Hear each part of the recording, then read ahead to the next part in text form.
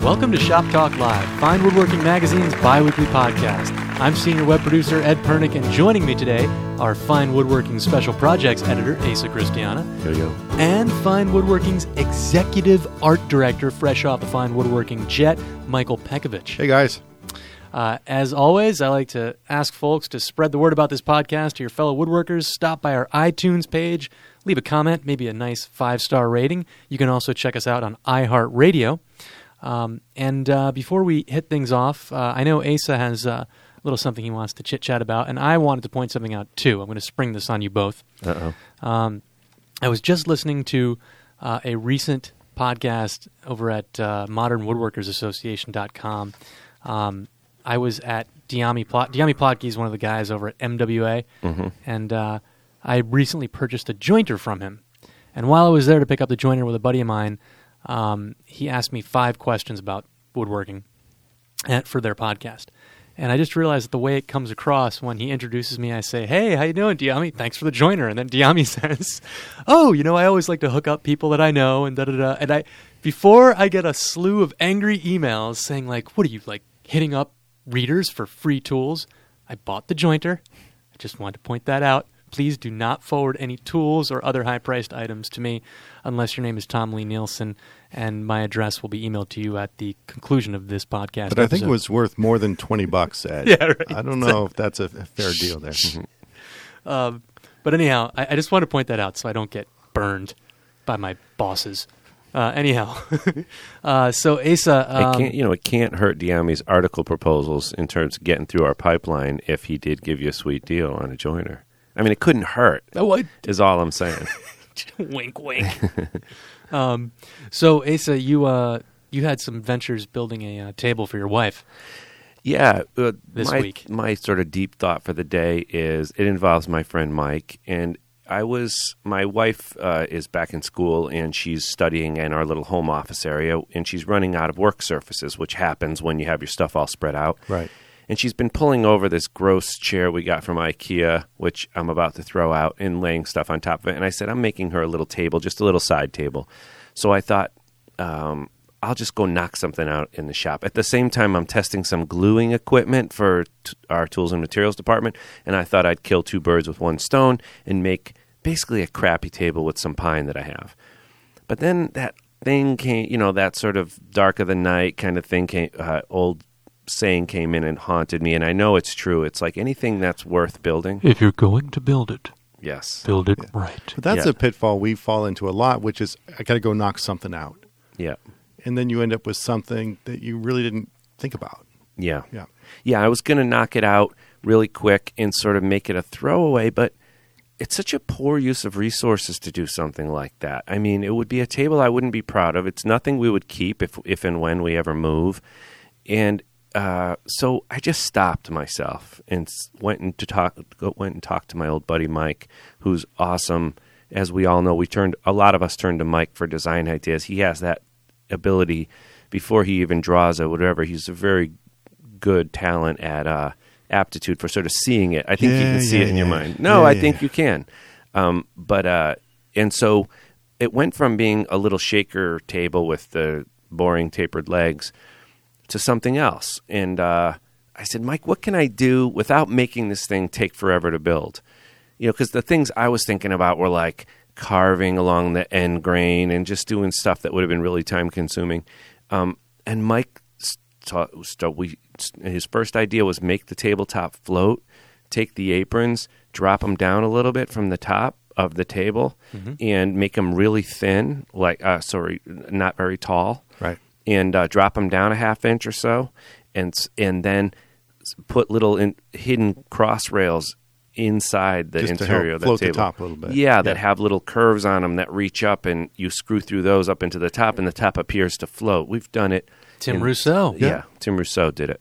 And it's like, boom, that's it. And so, and then I sort of thought, well, maybe the top, since it's separate, wants to be a whole separate wood. I was bugged about pine being soft for a writing surface anyway. Right. And I have this really nice piece of cherry that's thick. And then we just started cooking. It's like, let's have no overhang on the tabletop at all. Let's use a thick top.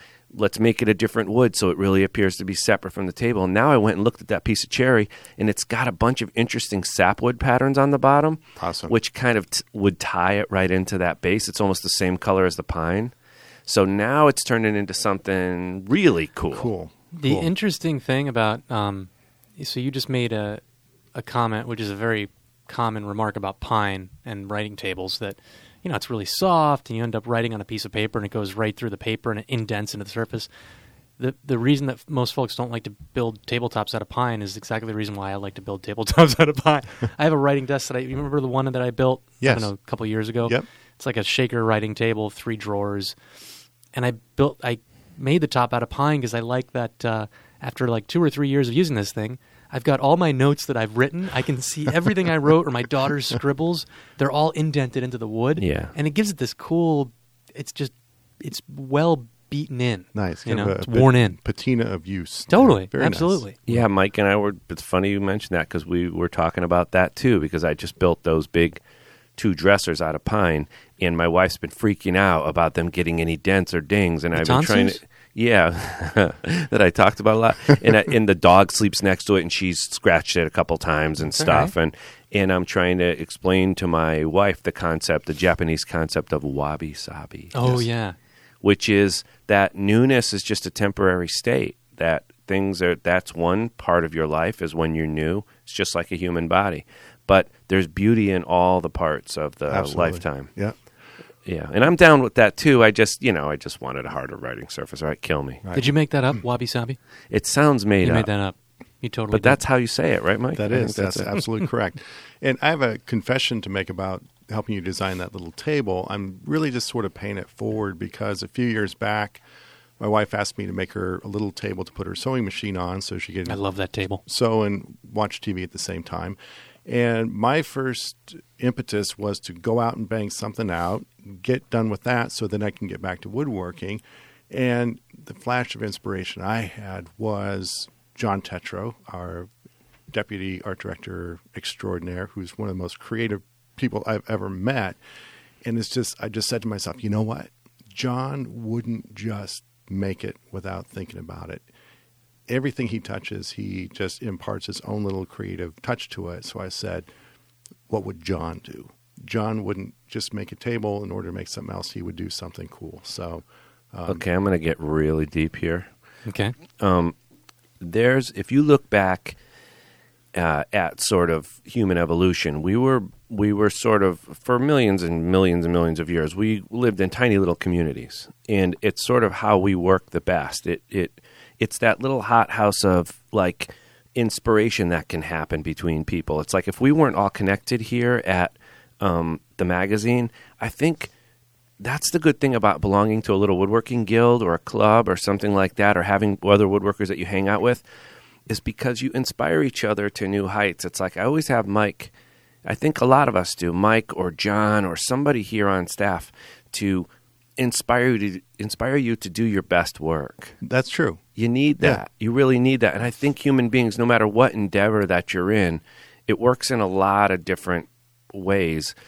Getting together with other human beings helps us operate at our highest level, I think, rather than operating in a little vacuum off to yourself, trying to be an island. Just a deep thought of the day. Well, and I think that's more of a challenge being woodworkers because as furniture makers, we're pretty solitary in terms of the craft and also fairly antisocial in terms of personality. So for Amen us to to that. get together and sort of, cross-pollinate a little bit is always a good thing.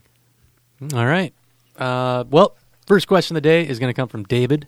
And David wrote in with a question for you, Mike. Cool. Hey, David. Apparently, he's planning to build your tool chest as featured in a recent issue. Do you remember what issue that was? Your little butternut tool chest? Yes, I do. And that issue would I be... don't know. Okay. Anyhow, trouble is, Mike... Recent. It was recent. It was recent. The trouble is that you built yours from butternut, a Yes. species that's hard to get a hold of in his location unless he goes mail order, which he's not interested in doing. So he settled on alder. Good choice. Nice and light. But Pretty. But he can't find boards wide enough for the case sides, so he'll need to glue up some panels. So with that, here are his questions. There are 3. 1. I believe I have to alternate the grain direction of the 2 boards in a panel glue-up to limit cupping in the future. How then do I work the final glued up panel with my thickness planer and hand planes to avoid tear out? Should I dimension the panel close to final thickness prior to glue up so the final dimensioning is less risky in terms of wood movement? I think he means in terms of tear out and things like that. Right. So what's the deal here? Are you supposed to follow that old adage of, the smile on the end grain of one board and then the frown on the next board, and then when you do a panel glue up? Basically alternating the heart side of the boards in a glue up is the thought there is that each board is prone to cupping, and if you alternate that, you basically sort of even out that cupping. You end up with sort of a wave pattern at worst across this board as opposed to gluing everything up in the same grain orientation and end up with one big cup. Yeah. But that was my cupping sound. Okay. Yeah. But David makes a good point that when you alternate the grain, a lot of times the grain at the glue joints are going in two different directions. So no matter which way you plane, half that glue joint, you're going to get some tear out there. Which for that being one of the reasons, I don't alternate the faces of my boards when I glue up. I don't either. Number one, I get a better grain and color match because that luster or chatoyance is going to be the same on each side of the glue joint because the grain's running the same direction. And also it's much easier to mill and hand plane. And also I always count on the structure of the piece itself to keep the boards flat. Absolutely. The joinery of the piece itself, the engineering of the piece is what handles the wood movement. Yep. It's not how you arrange boards necessarily. If you could, there's sort of a list of a hierarchy of things that I think of when I'm arranging boards in a panel, and I think you're the same. I think number one is looks. It's for me anyway. It's sort of like I want if there's two boards, I'd like them to either look like I intended a book match or look like they're melting into each other at the grain lines, like maybe have the grain lines be straightest at the edge or whatever. Yep. And so I want them to look harmonious, whatever that means. Secondly, if I can also pull off at the same time getting the grain to run downhill in the same direction on both pieces so I can hand plane them all in the same direction, that's a bonus. Yes. But the last thing I'm thinking about is number 3, way down the list, would be getting it. I mean, is it really better for the board to cup all up in one direction or to cup in a wavy fashion? I mean, you could make an argument for any of those, either alternating or keeping all the smiles on the end grain in the same direction. I mean, I don't get into that too much, and I haven't ever had it be a big problem. Right. And also, I learned the hard way, and I think a lot of people have, the idea of slicing a board and opening it up like a book. You have this book match, and it's nice and symmetrical. And if the grain is nice and straight at that glue joint, you think, oh, it's just going to be invisible. And then you glue it up and you finish the board and you have this nice luster. And no matter which way you turn, one of the boards looks kind of light. Yes. And the other one looks dark. And then when you move the other direction, the other one looks light, the other one looks dark. That's true. Because of that, luster is exactly opposite when you book match. Now, this is cool for veneer patterns if you're doing like, pie-shaped tables or what do you call the like the sunburst pattern. Yep, sunburst. And you book match those because you're drawing attention to those different pieces. Yep. But for a glue joint, I don't necessarily want to draw attention to it. So that slip match as opposed to the book match to keep the luster even on either side of the glue joint, I think it hides it as opposed to unintentionally. And you can see that, it. you can pick up on that before you even put finish on, right? You can lay the boards down and it's difficult. It's tough until you really get it finished. It's one of those right. unexpected surprises where, crap. Well, before we move on to his second question, incidentally, I just want to mention that chatoyance can be greatly influenced by the feng shui of the wabi-sabi in any particular type of board. That's a good point. I mean, it's something to think about. I'm glad Yes. I'm glad you paused to say that. Yeah. I hate that word chatoyance, but it's the best It's a great word for it. We sort of, I don't know if we coined that or... Is luster the same thing? Yeah, there's probably less syllables too. Yeah, less fancy. Let's say- Shimmeriness? There you go. That's the one. Let's make that the official one. Okay. All right, so part 2 of David's question. And this is one that I suspect that a lot of people freak out about in their minds, and because we all know that woodworkers are really anal retentive about details and, I got to do this just right. So here it is. What's the best practice for producing thinner, wide panels from solid wood? Say I needed a 3/8 inch thick by 14 inch wide panel. If I'm starting out with 4/4 stock, what would the milling process be like in order to avoid lots of wood movement as I take that thicker board down to final thickness? When I glue them up at 4/4 and then mill, would I glue them up at 4/4 and then mill to final thickness? Or can I get away with milling them first to 1/2 inch, gluing them up, and then doing final dimensioning? Or maybe even veneer over plywood? David, I'll just pretend you didn't say that last line. So... Well, it's sort of, the first question is, okay, we're starting with 4/4 stock and taking it down to 3/8 of an inch. It's like, oh, that's a lot of chips in my planer. If you're starting with rough sawn 4/4, you may be able to resaw it and get pretty close to 3/8 of an inch. That's where you turn the board on edge and send it through a bandsaw. Right. With very little waste. But that would be cutting it close for a 4/4. You're cutting it close. So anyway, let's just assume we do need to get thinner. I think your point, your second take where we're getting the individual boards down close to size is great. If I'm removing a lot of stock, let's say I am going from 4/4 down to 3/8 of an inch. I may take it down the first go at it. I may take it down to a 1/2 inch board, nice and flat, joint plane it, let it set because it's going to move quite a bit. You've taken off a lot of material. How long are you going to let it sit? A couple days? A couple, 3 days, maybe longer if I can. Depends, what the situation is. Yeah, a couple, 3 days I think is good. Okay. Because anything longer than that, basically what you're doing is you're letting the stresses equalize. You're also letting any sort of uneven moisture distribution throughout the wood sort of equalize as well. But beyond that, the wood is just going to start to absorb or release moisture depending on humidity changes. So it's going to move a little bit beyond that just because it's a hygroscopic substance and it's just going to move. So beyond a certain point, it's going to keep moving, but it isn't doing you any good to wait any longer. So I get it down to about a 1/2 inch, wait a couple, 3 days, take it down. If my glue up is wider than my planer, I'll probably take it really close to my final dimension, glue up as close, as tight as I can, get a nice flat glue joint, and plane or scrape or sand it flush. By hand. Yep. Yeah.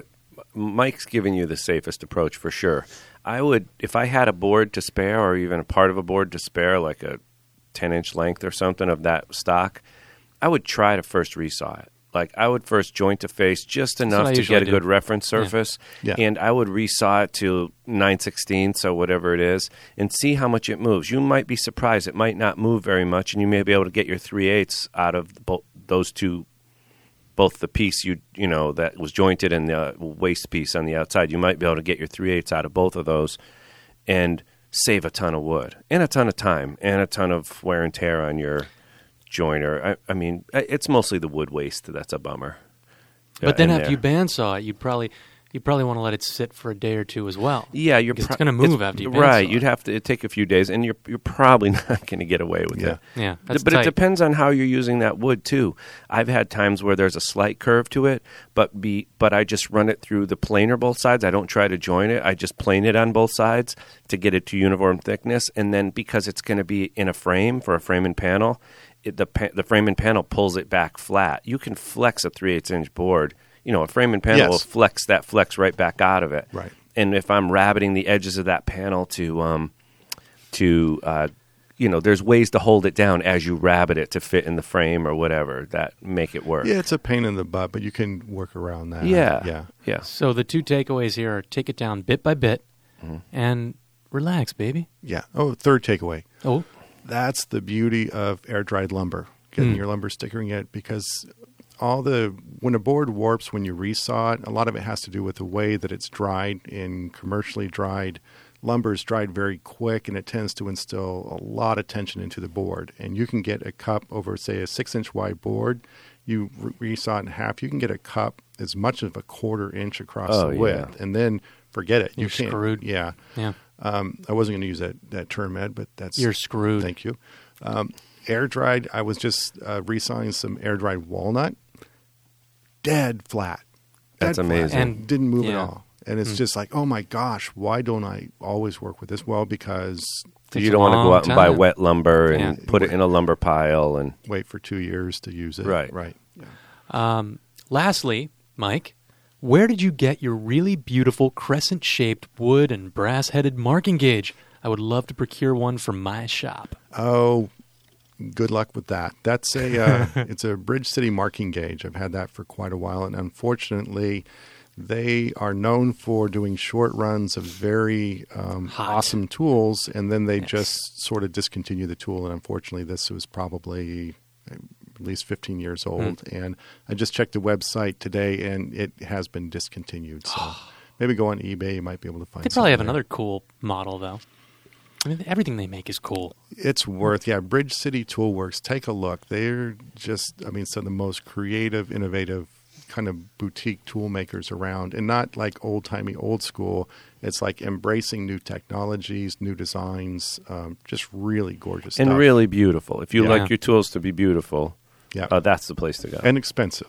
If you really like to pay a little bit more. Yes. All right. So the next question comes from Steve, and Steve writes, I recently finished a garden bench based on plans in the May-June 2008 issue of Fine Woodworking. The author made his out of teak, but since I'm not willing to mortgage my house for the lumber, I chose to use flats-on white oak. Now that it's finished and sitting in my backyard, I'm struggling with the question of finish versus no finish. I live in Central California with dry, warm summers and rain in the winter months. I think I've settled on no finish. Happy to live with the graying of the wood, but am I making a big mistake by not applying a penetrating oil finish, for example? If so, what type of oil finish would you recommend for white oak in these conditions? So, normally we talk about, most of our authors push pretty hard for not putting on a film finish because you're going to set yourself up for a lifetime of maintenance. Right. As it chips and peels off. Yeah, out, in New England and the Midwest where you get 4 seasons, and some of the South, just a simple oil finish is better. And if you have a harsh winter, you just take it indoors. Take the thing indoors and then put it back out, and it'll hold up really nicely. It'll weather to a nice silver, and then you're not redoing a spar varnish like you would on the deck of a boat every 3 years or something. Imagine you're stripping down a varnished piece of furniture. Right. That's a pain in the butt, and you don't have to do that all with oil. You could just refresh it with a light sanding, a little more oil down the road. Yeah. But I want to kick this. Well, I was thinking, Mike, you know California because you're from there. Yeah. Would it be different out there? Could you get away with a film finish? No, I don't think so. Because in thing. California, the sun is brutal, and if it's moist and damp, at night, and then the sun dries it out, you still have that moisture transfer pretty dramatically over the course of a day, not just throughout the season. And that moisture transfer, that wood moving, is what really deteriorates a film finish. Which is why spar varnish, which is very elastic, is designed to move with the wood. But even still, who wants this shiny plastic coated furniture anyway? So it can look really beautiful. Like if you're determined to if you have something in teak or mahogany or something, and you want it to look really deep and rich, you can pull it off. You can get UV blockers and the spar varnish and all that stuff, and you can keep refinishing it as it needs it. And Mike, your comment about who wants a shiny plastic finish is going to offend a lot of people who still cover their furniture in plastic. I'm just... Remember that? My grandmother bought a couch and chairs. Yes. Did you have my that? My grandmother has the same couch. Yeah, and they'd cover it with the plastic. I think you got it from the furniture store or something. And you'd never reveal that actual couch. It's this textured plastic, this sort of marbled, bubbled plastic. And also plastic floor runners across all the carpets. Yeah, oh, that's God, weird. the floor runners. I forgot about that. And a set of plates that you never use. Yes. See, my grandmother just used a sheet. And in the towels, in the dress-up towels in the bathroom that no one was ever supposed to touch. Well, the bathroom you were never supposed to use. Don't use that bathroom. Don't use the powder room. Yes. Don't stink that up, kids.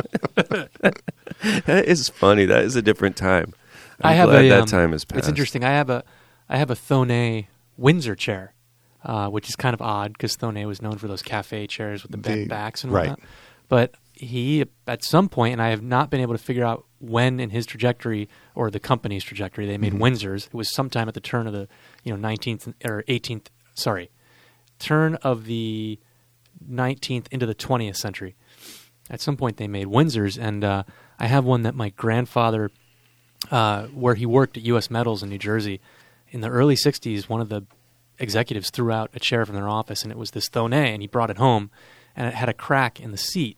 And so to fix it, instead of fixing it, what he did was he covered it in this hideous vinyl. You take a piece of vinyl, a little bit of foam, and you cut it to fit the seat, and then you take the tacks, and you tack it all around, and it's hideous. And I thought in recent years of, taking that off, repairing the cracked seat, doing it right, But then I thought, nah, I like the idea that my grandfather, who incidentally I never met, he went and he fixed it this way, and it has a charm to it. Cool. My wife hates it. Yeah. But that was kind of neat.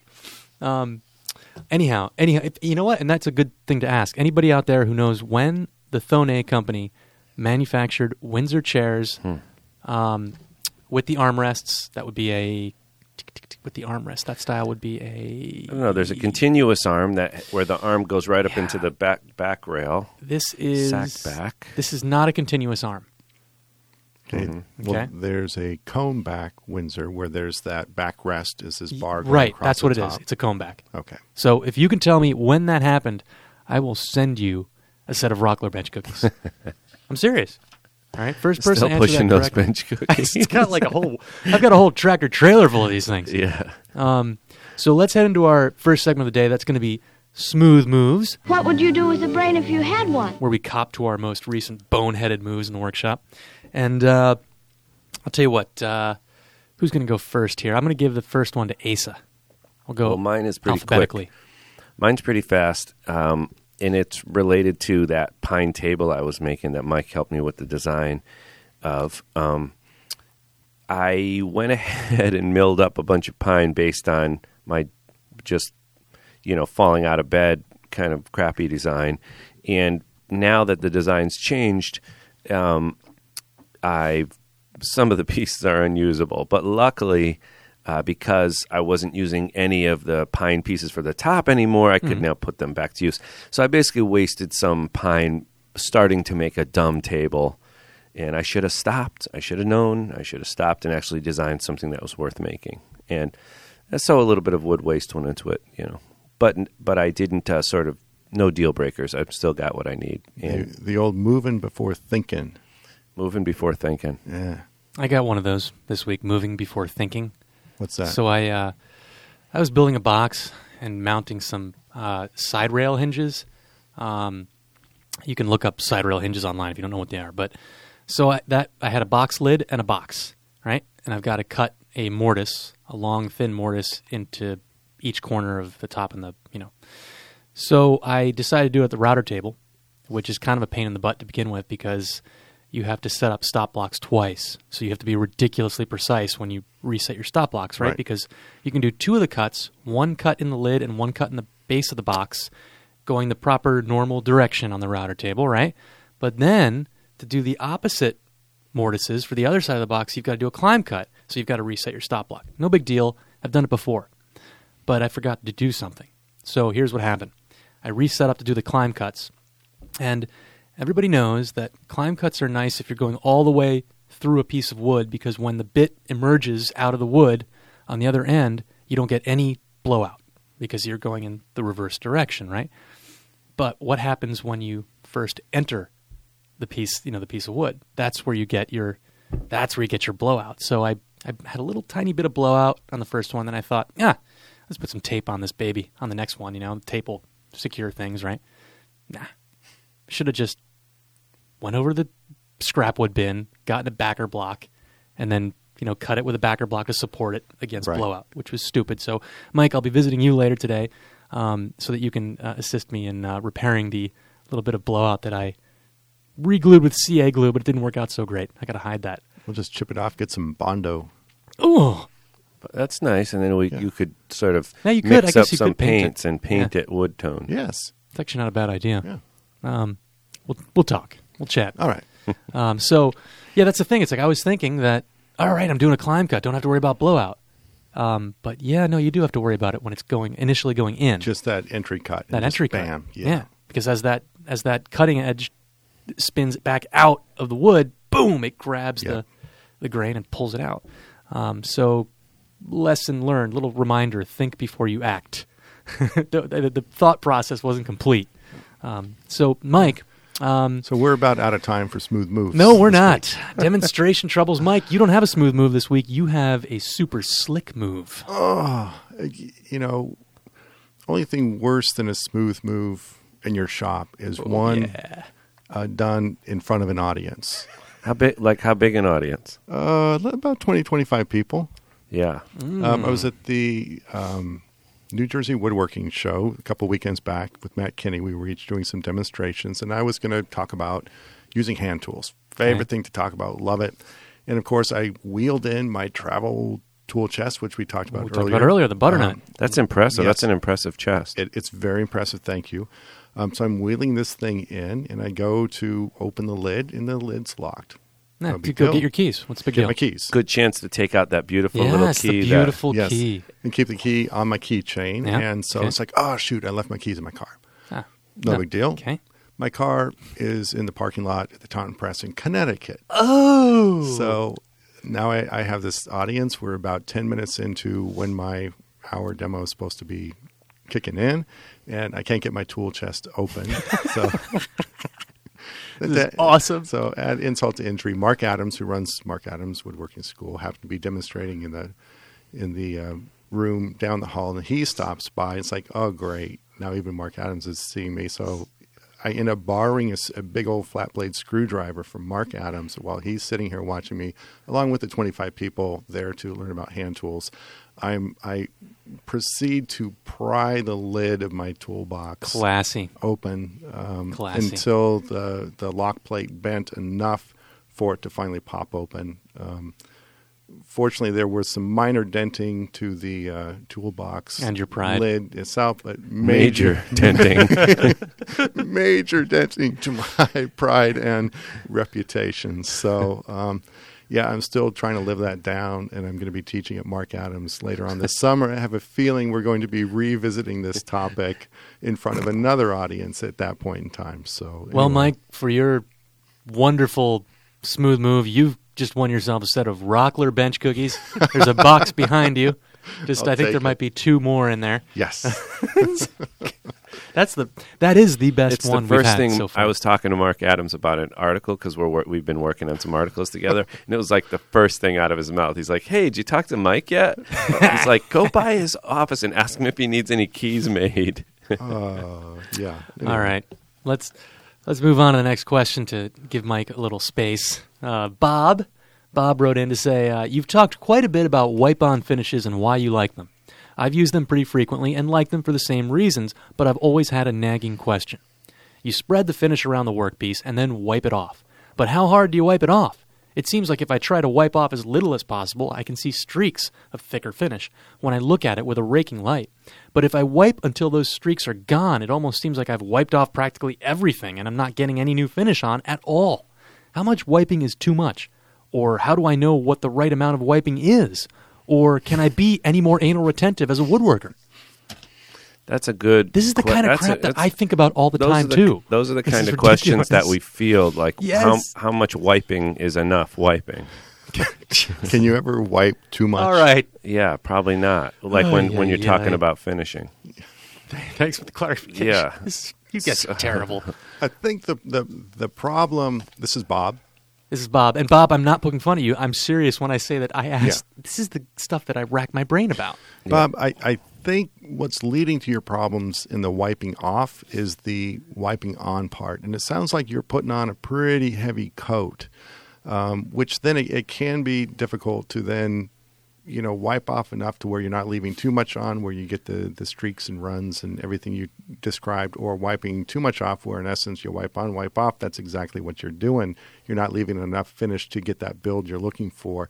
I think what's going to help you out is just start by putting on a really thin coat to begin with. So really the old wiping off stage, if we're talking about a wiping varnish, you're not really removing any material at that point. You're just leveling out the swirl marks from when you put it on. Is there any tips on how to put on a thinner coat? Like how do you dip the rag and the whole thing? Well, what about thinning, too? In terms of any product designed to be a wiping varnish, wipe on poly, water locks, Minwax, antique oil, all these things are already pre-thinned. So just don't get the rag soaking wet. Mm-hmm. I think you put it on, get some light where you can sort of get a low angle, get some so you can see the reflection in the surface. You're basically just wetting the surface. You're putting on just enough so that you're not getting dry streaks as you apply. And once you do that, then you actually wipe it again with the grain with the intent of not pulling anything off, but just sort of leveling out smoothing it out. And smoothing isn't out. there a flow out factor after you get done wiping too? Yeah, most finishes are pretty good at leveling. Self-leveling. Yep. It's just like when you brush. You can really drive yourself nuts. One of the big mistakes people make when they brush, and I think it's probably true of wiping too, is that they kill themselves worrying about all those brush marks. But if you just brush and then leave it, let it level. Self-leveling. Finishes Yes. are designed and engineered to flow out, they call it, or self-level. Yep. And those brush marks will largely disappear. But if you sit there reworking it as it dries, then those brush marks will actually stay. Yes. So that's a little All right. sticky wicket, as they say. Next question comes from Sean, and Sean writes, my question is for Mike. Recently, I was watching your video workshop episode on the Arts and Crafts glass front cabinet, which was fantastic, by the way, and I noticed your 10-inch wet bench grinder lurking in the background. How do you incorporate this grinder into your sharpening system? Do you use it exclusively, or do you use it in conjunction with your Shapton glass stones? Would you please outline your sharpening workflow? Sure. I think this might be sort of a pins versus tails moment. Cue That's the coming music. up. That's coming up. So first, I guess, Don't give it away. So, I'm interested to see how you incorporate that into your whole. So what? Who is this? Who wrote the question? This would be from Sean. Hey, Sean. Yes, I do have a Tormac slow-speed wet grinder. It's just basically a big porous Big Bucks. wheel, sort of like a big round water stone that spins, and there's a water trough down below that keeps it wet. Works. It's slow spinning. I use that pretty much only to establish a primary grind on my chisels and plane irons. That's it. There's a little buffing wheel on the other side, which I guess is good for carving tools and such, but certainly you never want to take your chisels or plane irons over to the dark side of the Tormac. Basically, they claim that you can put the chisels and stuff in the same jig. sure, they're selling stick them it, against that buffing wheel. because it's an expensive machine, and they're selling it as an all-in-one sharpening. The one feature of the Tormac I think it performs very well is establishing that Emptying that your wallet. grind. Number one, because it spins very slowly. There's no chance of burning or bluing or taking the temper out of the steel. In addition to that, the tool clamps into this little rest which slides on this bar. So you can dial in the angle of the grind very, very accurately and get a very even grind all the way across. And when it comes to the reason why that's important, or at least beneficial, is when you go to hone the secondary bevel, if your grind is really even across, you're just removing less steel at that point, and the sharpening process goes really fast. So basically, it's a pretty expensive way to get a really nice grind, which you can also get with a high-speed grinder or just sandpaper on glass if you'd like. But the Tormac, for me, since I have it, I use it, I love it. But you use it, so Sean, it seems like what he might need to know is that you're using this, obviously, before you hone. This is to put a hollow grind onto the bevel. Yes, and more importantly for me is that it puts I grind at 25 degrees. So I'm establishing that initial bevel at 25 degrees, and then when I hone at a higher angle at 30 degrees, so I'm only honing just the very tip. A secondary, very narrow bevel. And after you hone a certain number of times, that secondary bevel gets so wide, you're removing too much steel, it's taking too long to sharpen, a lot of wear and tear on your water stones. I go back to my Tormac and reestablish that lower angle bevel, so I'm once again removing just a thin line of steel when I sharpen. So, hollow grind to establish that initial bevel, and then you're over to your sharpening stones or sandpaper. You're saying hollow grind, but I think because on your plane irons anyway, you're using a honing jig after that, right? Absolutely. On your water stone. So Mike doesn't really care if it's a hollow grind. A lot is made of this hollow grind because it's done Fair on enough. a wheel.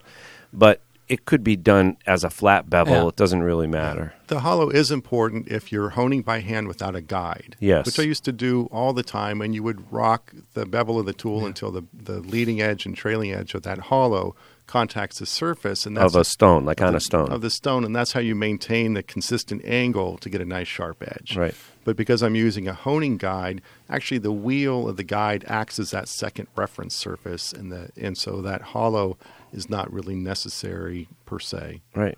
Yeah. Right on. Well, gentlemen, it's time to get real with our next segment, Let's get really real. which is going to be pins versus tails.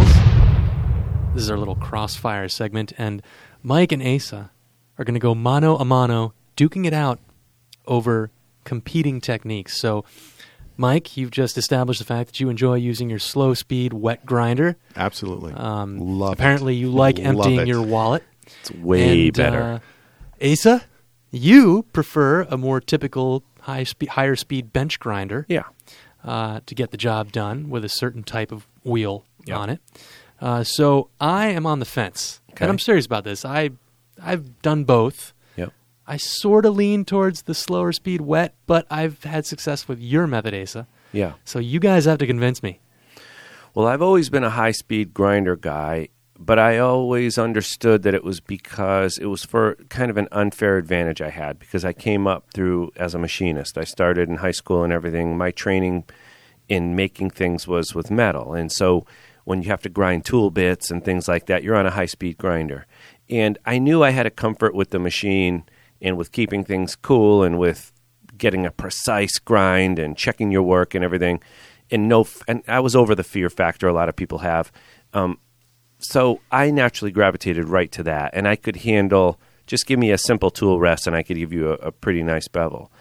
But I would sort of agree with Mike at that point that for most people, you could really screw your tools up on a high-speed grinder too. But some things changed on the high-speed grinders. One thing is, this is kind of minor, but you can get a slower speed version of it now.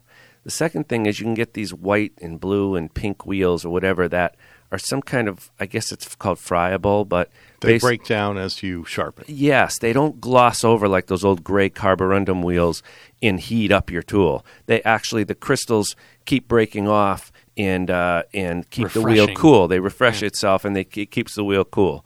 So that's another plus. Made it a little bit easier for people. But then the big breakthrough is that we did an article, I think it was Joel Moskowitz, Yeah. and he showed me something that I'd never seen before. It's an old world technique where you actually slightly round the front. Crown it. The business edge of the grinding wheel, the front of it. And any of these little, they make a little dressing, a little wheel dresser. It's like, it looks like a little bar of metal Like with an a handle. old-fashioned razor. It looks like to an me. old-fashioned razor, and there's a diamond impregnated on the front of it, and you just hold it against the wheel. It's great. They're cheap. You should get one if you have a high-speed grinder.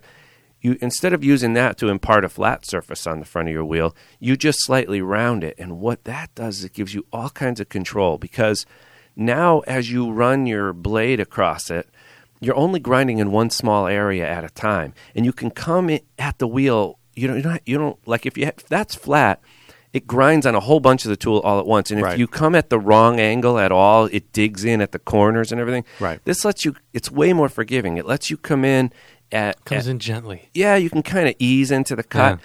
and it's surprisingly controlled. And if you do that, I think that that brings high speed or slow speed, instead of 3,600, now they're down to like 1,800. But that plus the wheel, plus rounding the thing, and a simple little tool rest makes it so that anybody can get very even results. You basically can just flip the tool over and see how the grinding's going. It's very controlled. Everybody should try it. Get yourself a tool rest. Yep. An yep. adjustable, like from Veritas, sells one, I know. Yeah, that's a really good one. Veritas makes a great one. A nice big broad flat tool rest is good. The ones that come on most grinders stink. Having a little accessory tool rest, you're right, those is are great. crap. So if you do those things, but don't, then Veritas goes another step and they have this clamp-in thing, tool holder that forces the tool along a certain path. Don't do that. Just get the little flat tool rest so you can do your so you can angle it a little bit and move it around as it feels right. But how do you, the thing that I think the best question that comes to mind is how do you ensure an even grind all the way across the cutting edge? It's simple. So when you've honed the tool, Yep. that is on a flat stone, and that puts a nice flat straight edge on the tool. You just use that shiny part as your guide as you're grinding, because you're going to grind at a shallower angle than you honed at. So it's going to grind the fat part of the tool first. So you can sort of creep up from the back. Yes, you're toward creeping the up from the cutting back edge. of the bevel toward the cutting edge, and you can just flip it over and see how you're doing. Mm-hmm. It's a piece of cake. Everyone should try it. And so the advantages of my system is that it's less expensive, and when you get, spend a couple hours, after you do it a couple times, I think it's faster than Mike's way of doing it too. But, I can't really say Mike's way is wrong. It's very surefire. So, it's not as much of a knockout, drag out fight, knock 'em down, Well, drag 'em out fight. It might be. Yeah.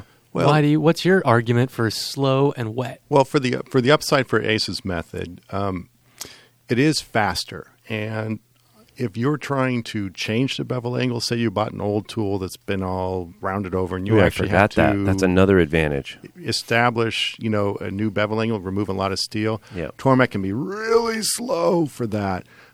If you're just keeping it at the same angle but getting rid of that little honed area, I think that's fine. Cost-wise, yeah, it's like on the surface of it, because the Tormek is rather expensive. I think it's like $400. $400. They have two models. I think the less expensive is around $400. A lot of money. But if you don't have a grinder yet, you're going to spend a good $100 plus, $100 to $200 on a grinder. Yeah. Now I think you can get a slow speed one for $100. Good. And then, well, for my sake of argument, I'm going to spend at least $150. So I'm going to spend $150 on a grinder. Yeah. I'm going to spend $50 or $60 on a tool rest. I'm going to spend $20 or $30 on a wheel, $10 or $15 on a little dresser.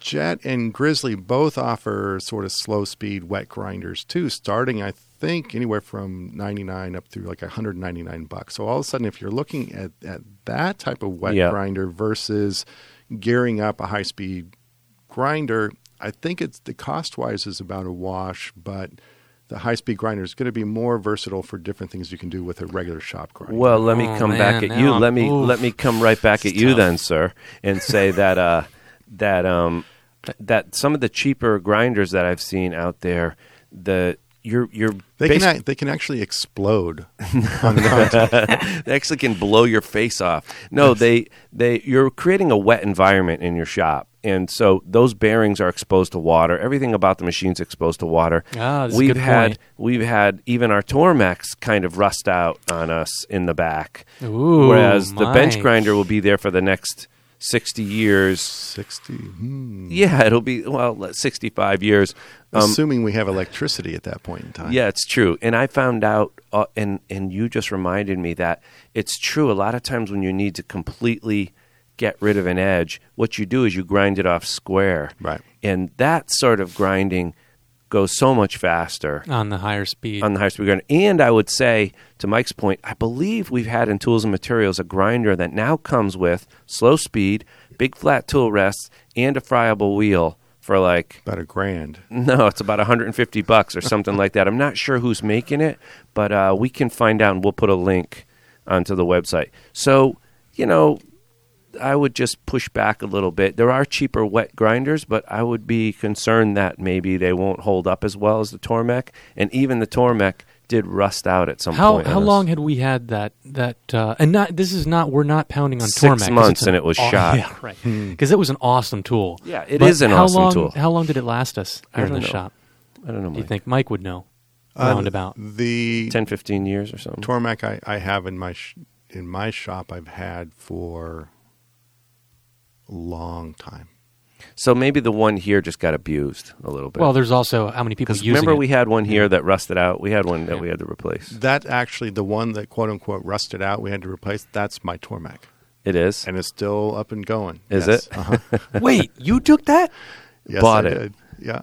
I was Yeah. thinking. Yeah, I had to replace No the kidding. shaft with a stainless steel shaft, which was sort of a retrofit for the Tormek. okay. So they have that So the there. shaft Interesting. rusted out. I put a new shaft in, Yeah. and it's Best been going strong. Nice. Yankee thrift. So Yeah, I would just say to people, if you're getting into sharpening for the first time, I still stand by the high speed, the fast kind of grinder, just because you can get in for about $150 all told, I believe. We'd have to put a link on that. All right, gentlemen. But I'm not saying Mike's completely wrong. I've come to a conclusion here. Yes.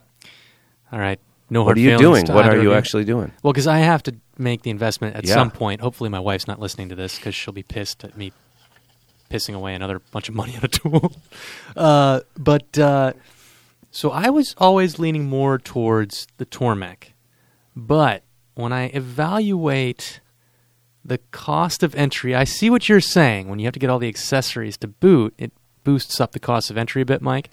But when I evaluate the cost of entry for the higher speed, coupled with the fact that I don't have as much water sloshing over it and rusting things out, I think I'm going to go with the higher speed. How sweet it is. okay, let me just Oh, man. He's one gonna kill analogy. me. All right. Okay, your tools that you're entrusting to this grinder. Yeah. Okay, in a sense, they're your babies. All right.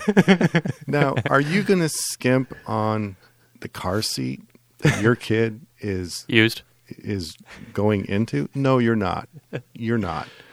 In the same way, the Tormek, it's like one of those big, puffy, high-tech Cadillac car seats with a cup holder that's going to keep I would take it if somebody gave one to me. your babies safe and sound. So they treat you right when you take them to the workbench. Wow. That's all I'm saying. Wow. And I'm saying put the babies up on the roof rack. All right. Listen, next question comes from Gerald. Gerald wrote, I need to buy a moisture meter. I've done a little research, and there's a big difference in price between the top 3 American-made, Wagner, Lignamat, and Delmhorst, and all the Chinese knockoffs. I'm not a professional, but I'd like accuracy and relative ease of use. I'm harvesting a couple of large trees on my property and will be sawing into 4-quarter boards and air drying myself. Do I need to spend the big bucks, or will a $20 cheapo do the job? So, Well, I have a little bit of an insight There you into go. this because you guys probably knew that I've been working on an article of what we call a closer look. It's one of our departments that looks at the science of woodworking. And this one is about wood moisture, and it's with Gerald Curry up in Maine, who is really serious about moisture and wood movement. And he had some really good insights into moisture meters. The less expensive, you could go as deep as you want into moisture meter technology, and it's done by ohms and resistance and et cetera. But really, you can break it down very simply. The cheaper meters, a lot of the cheapest meters are the pinless variety, and you just sort of hold them up to the wood, and that seems like an advantage. But Jerry, after a lot of testing, and you got to understand that he knows what the moisture is of the wood in his shop anyway, because he knows the relative humidity in his shop, and he knows what the wood moisture would be at equilibrium if the wood's been sitting in his shop. So he knows when a moisture meter's off or when it's on. He really swears by the pin type meters. He thinks if you go with a pin type meter from any of these reputable companies that the guy mentioned, the pin that you hammer into the wood. You do, yeah, and that's what scares people because you think, oh no, I don't want to put pinholes in the wood. Right, I'm ruining my wood. Yeah, don't ruin your wood, man. But you just pick a part of the board that's a waste area. Yeah. I mean, there's tons of that. It's like next to a knot, not in the knot, not on the knot, but just, an inch away from a knot, a place that somewhere toward the center of the board. You bang the pins in. You can even get a separate little attachment for your a pin moisture meter where the pins bang in separately. But there's a couple ways to do it. But these pin-type meters, Jerry's found to be pretty darn accurate from any of the reputable brands. It's kind of nice to know. So the question I have... That's kind of all I know. So don't ask me any questions because I'm going to look stupid. No, it's a bigger concept. How accurate does it have to be if it's like I know I got to stick my wood outside for a year anyway, and then if I bring it into my shop for say 3 or 4 weeks, is that as good as a moisture meter in terms of all I'm doing is getting the wood to the same relative moisture as the humidity in my shop? Well, here's the thing that to me is the big selling point is I don't know and you don't know either. But if you had a moisture meter, you would know. That's the thing. It's like you'd know at all times. Like when you wonder, what's happening, how dry does, like I'm going to make these drawers. I'm going to size these drawers, and depending on the season that I'm working in, drawers are going to expand top to bottom. I'm leaving a little gap at the top of the drawer. Now, you don't want that to be a half inch because it's going to look crappy, and the drawers are going to tip forward when you pull them out and everything. So you want to minimize that gap. Well, you need to know a lot of things to know how big to make that gap. If you had a moisture meter, you could go in the house during the course of 1 year and test the bottoms of tabletops and upholstered furniture and whatever, just in places where you wouldn't see. You could do a series of tests and keep some notes, and you'd know exactly where that moisture is going in your house. If you brought in a load of air-dried stuff from outside to inside, you'd know when it got to equilibrium. You'd have the answers to all these things because you'd have a scientific instrument, So it's really, I do want to buy one. I haven't gotten around to it yet because I'm winging it still, like you guys. I did a blog close to a year ago about this topic because I'd noticed that Chris Bexford at the last Fun We're Working Live, he swears by this old school Delmhorst. It's the pin style. Yep. He bought it in the early 70s. It looks like a Geiger counter. Yeah, it looks like a Geiger counter, a little blue box. It's old technology. It's the oldest technology. Very simple. Yep. And it works really well. And so I went and I found one on eBay I think I paid $35, and it works fantastic. The only thing I've had to do is, I haven't done it yet, but I'm planning on it.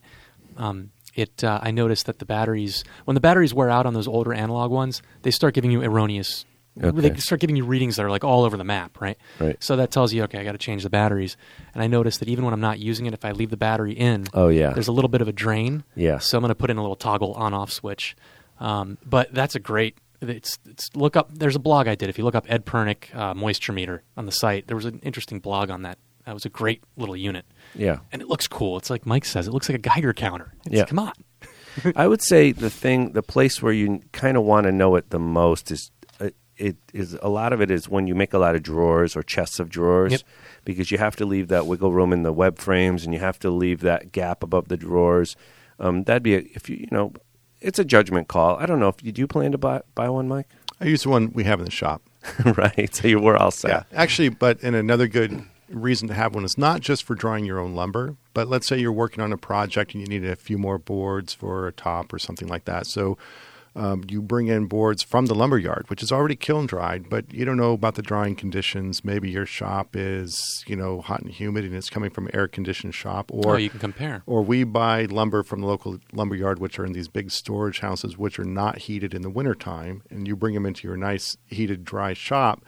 You want to know when that wood is ready to work, and it's really important. So what I'll do is I'll take, if I'm working with cherry, I'll just take our moisture meter, which is pinless, so it's not as accurate, but I know relatively speaking, I can measure the stock that just came into the shop against cherry that's been in the shop for quite a while and wait until they even up. Then I know that stock is ready. So you don't care as long as the numbers match up. As long as the numbers match, you don't care if it's actually 7% or whatever. Exactly, yeah. Right. Okay. Another question from Chris, who wrote, I have a question for John Tetro. Now, John's not here right now, but I think we can answer this. Okay. I have a large amount of reclaimed lumber that I harvested from dumpsters at building demolitions and renovations in Brooklyn. They're mostly old joists and beams, easily 125 plus years old. I believe that most of it is Doug fir, but I'm not entirely sure. It seems that some of it might be spruce. The lumber is very old growth, and most has very tight growth rings. After a lot of research, I don't believe there's any surefire way of identifying it without a microscope. I'm wondering if you have any insights to accurately identifying this stuff quickly and easily. Thanks. We were talking about this earlier. I can't conceive of any way that anybody would have framed out a building in spruce. So it's got to be Doug fir or yellow pine, right? I mean, those would be my first two thoughts. I mean, it kind of is what it is. I mean, it doesn't mean that you're not. I mean, how important is it that you know what this is? You're just going to use it and make stuff out of it. Are you waiting for him to answer, the guy? I don't know. Oh, it's really important. No, but I mean, it's like, okay, it's like reclaimed wood. It was beams from an old factory. Yeah. That's the kind of wood it is. Yeah. That kind of becomes the identifier. And just make something up. No one's going to know. Yeah. The thing is that Mimbiki. As Raleigh Johnson would We've say. all worked with. I've worked with fur enough now. It has this little kind of glassy sheen to it that it gets that is recognizable It's to a me. little pinkish too.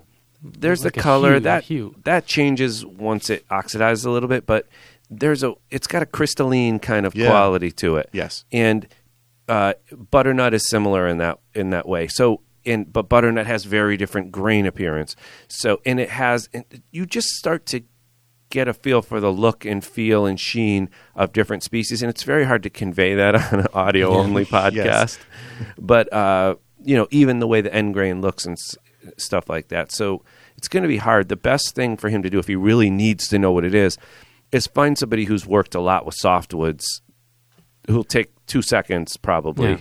They might chip off away some of the old stuff to get down to the stuff underneath. But that's one thing he could do. Yeah, and I wasn't trying to dismiss his wanting to know what kind of wood this is, but there is sort of a newer sort of approach to wood and where wood comes from, especially working with reclaimed lumber, where if you see a tabletop, it's like people are more interested, like, oh, this came from the floorboards of a shoe company. And that is sort of the identifier of the wood, as opposed to, oh, this is made from Honduran mahogany, Right. So a little different take. You could use some general, this is old growth softwood, call it, or something like that. You could. All right. Well, but the fact that the rings are really tight is awesome. Yeah. That kind of thing means it grew up in a mature forest where it had limited access to sunlight and stuff. And that's really cool because it makes that wood a lot more dense and strong and unique. If you buy softwoods today, my understanding is they're grown more on plantations and stuff, quickly, and the rings are farther apart, and the wood is weaker. And so what you're saying is send the lumber to 191 South Main Street, Newtown, Connecticut. 06470. Yeah. And we'll take a look. Send the whole pile because we need to be sure. We'll send it all Every back. Don't worry. All right. Listen, we get lots of comments on our iTunes store page as well as through email. And every week we acknowledge the kind folks who leave words of encouragement or constructive criticism up there. So here we go for this week. Solomon Northup wrote, "Great resource. The Bad Boys of Furniture. Ed is Isaiah, Mike is Chuck Daly, Matt is Rodman, and Asa would be Joe Dumars. I know Detroit Pistons, circa 1986. I know Matt probably doesn't want to be Rodman, but back then Rodman was young with the fire in his eyes. Keep up the good work." This guy just dated himself. From Lathesaw, "Great work. Love your show. Thanks for a job well done. Great humor all around. It was tough to follow the lingo at first, but now I can follow it, and that is the great part, to be able to understand the talk. Just like any craft, it has its own language, and this thing we used to call cooper, carpenter, cabinet maker, etc., all rolled up into woodworking is no exception." And finally, from CPAD1615, it's an interesting handle, "Go weekly for crying out loud. Great podcast, funny, informative, and makes me feel all warm and fuzzy inside. Go weekly for Pete's sake." Once again, go weekly, go weekly, go weekly, go weekly. CPAD, by the way, is really good for wiping. I just want to throw that in. Go ahead.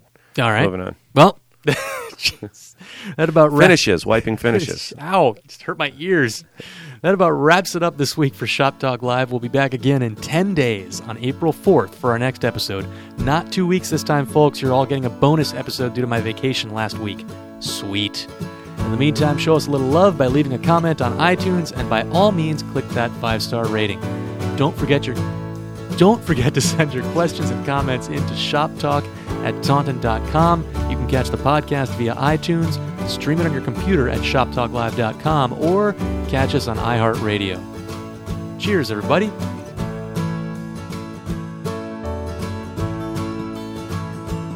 Incidentally, I just want to mention that chatoyans can be greatly influenced by the feng shui of the wabi-sabi in any particular type of board. That's a good point. I mean, it's something to think about. I'm glad you paused to say that.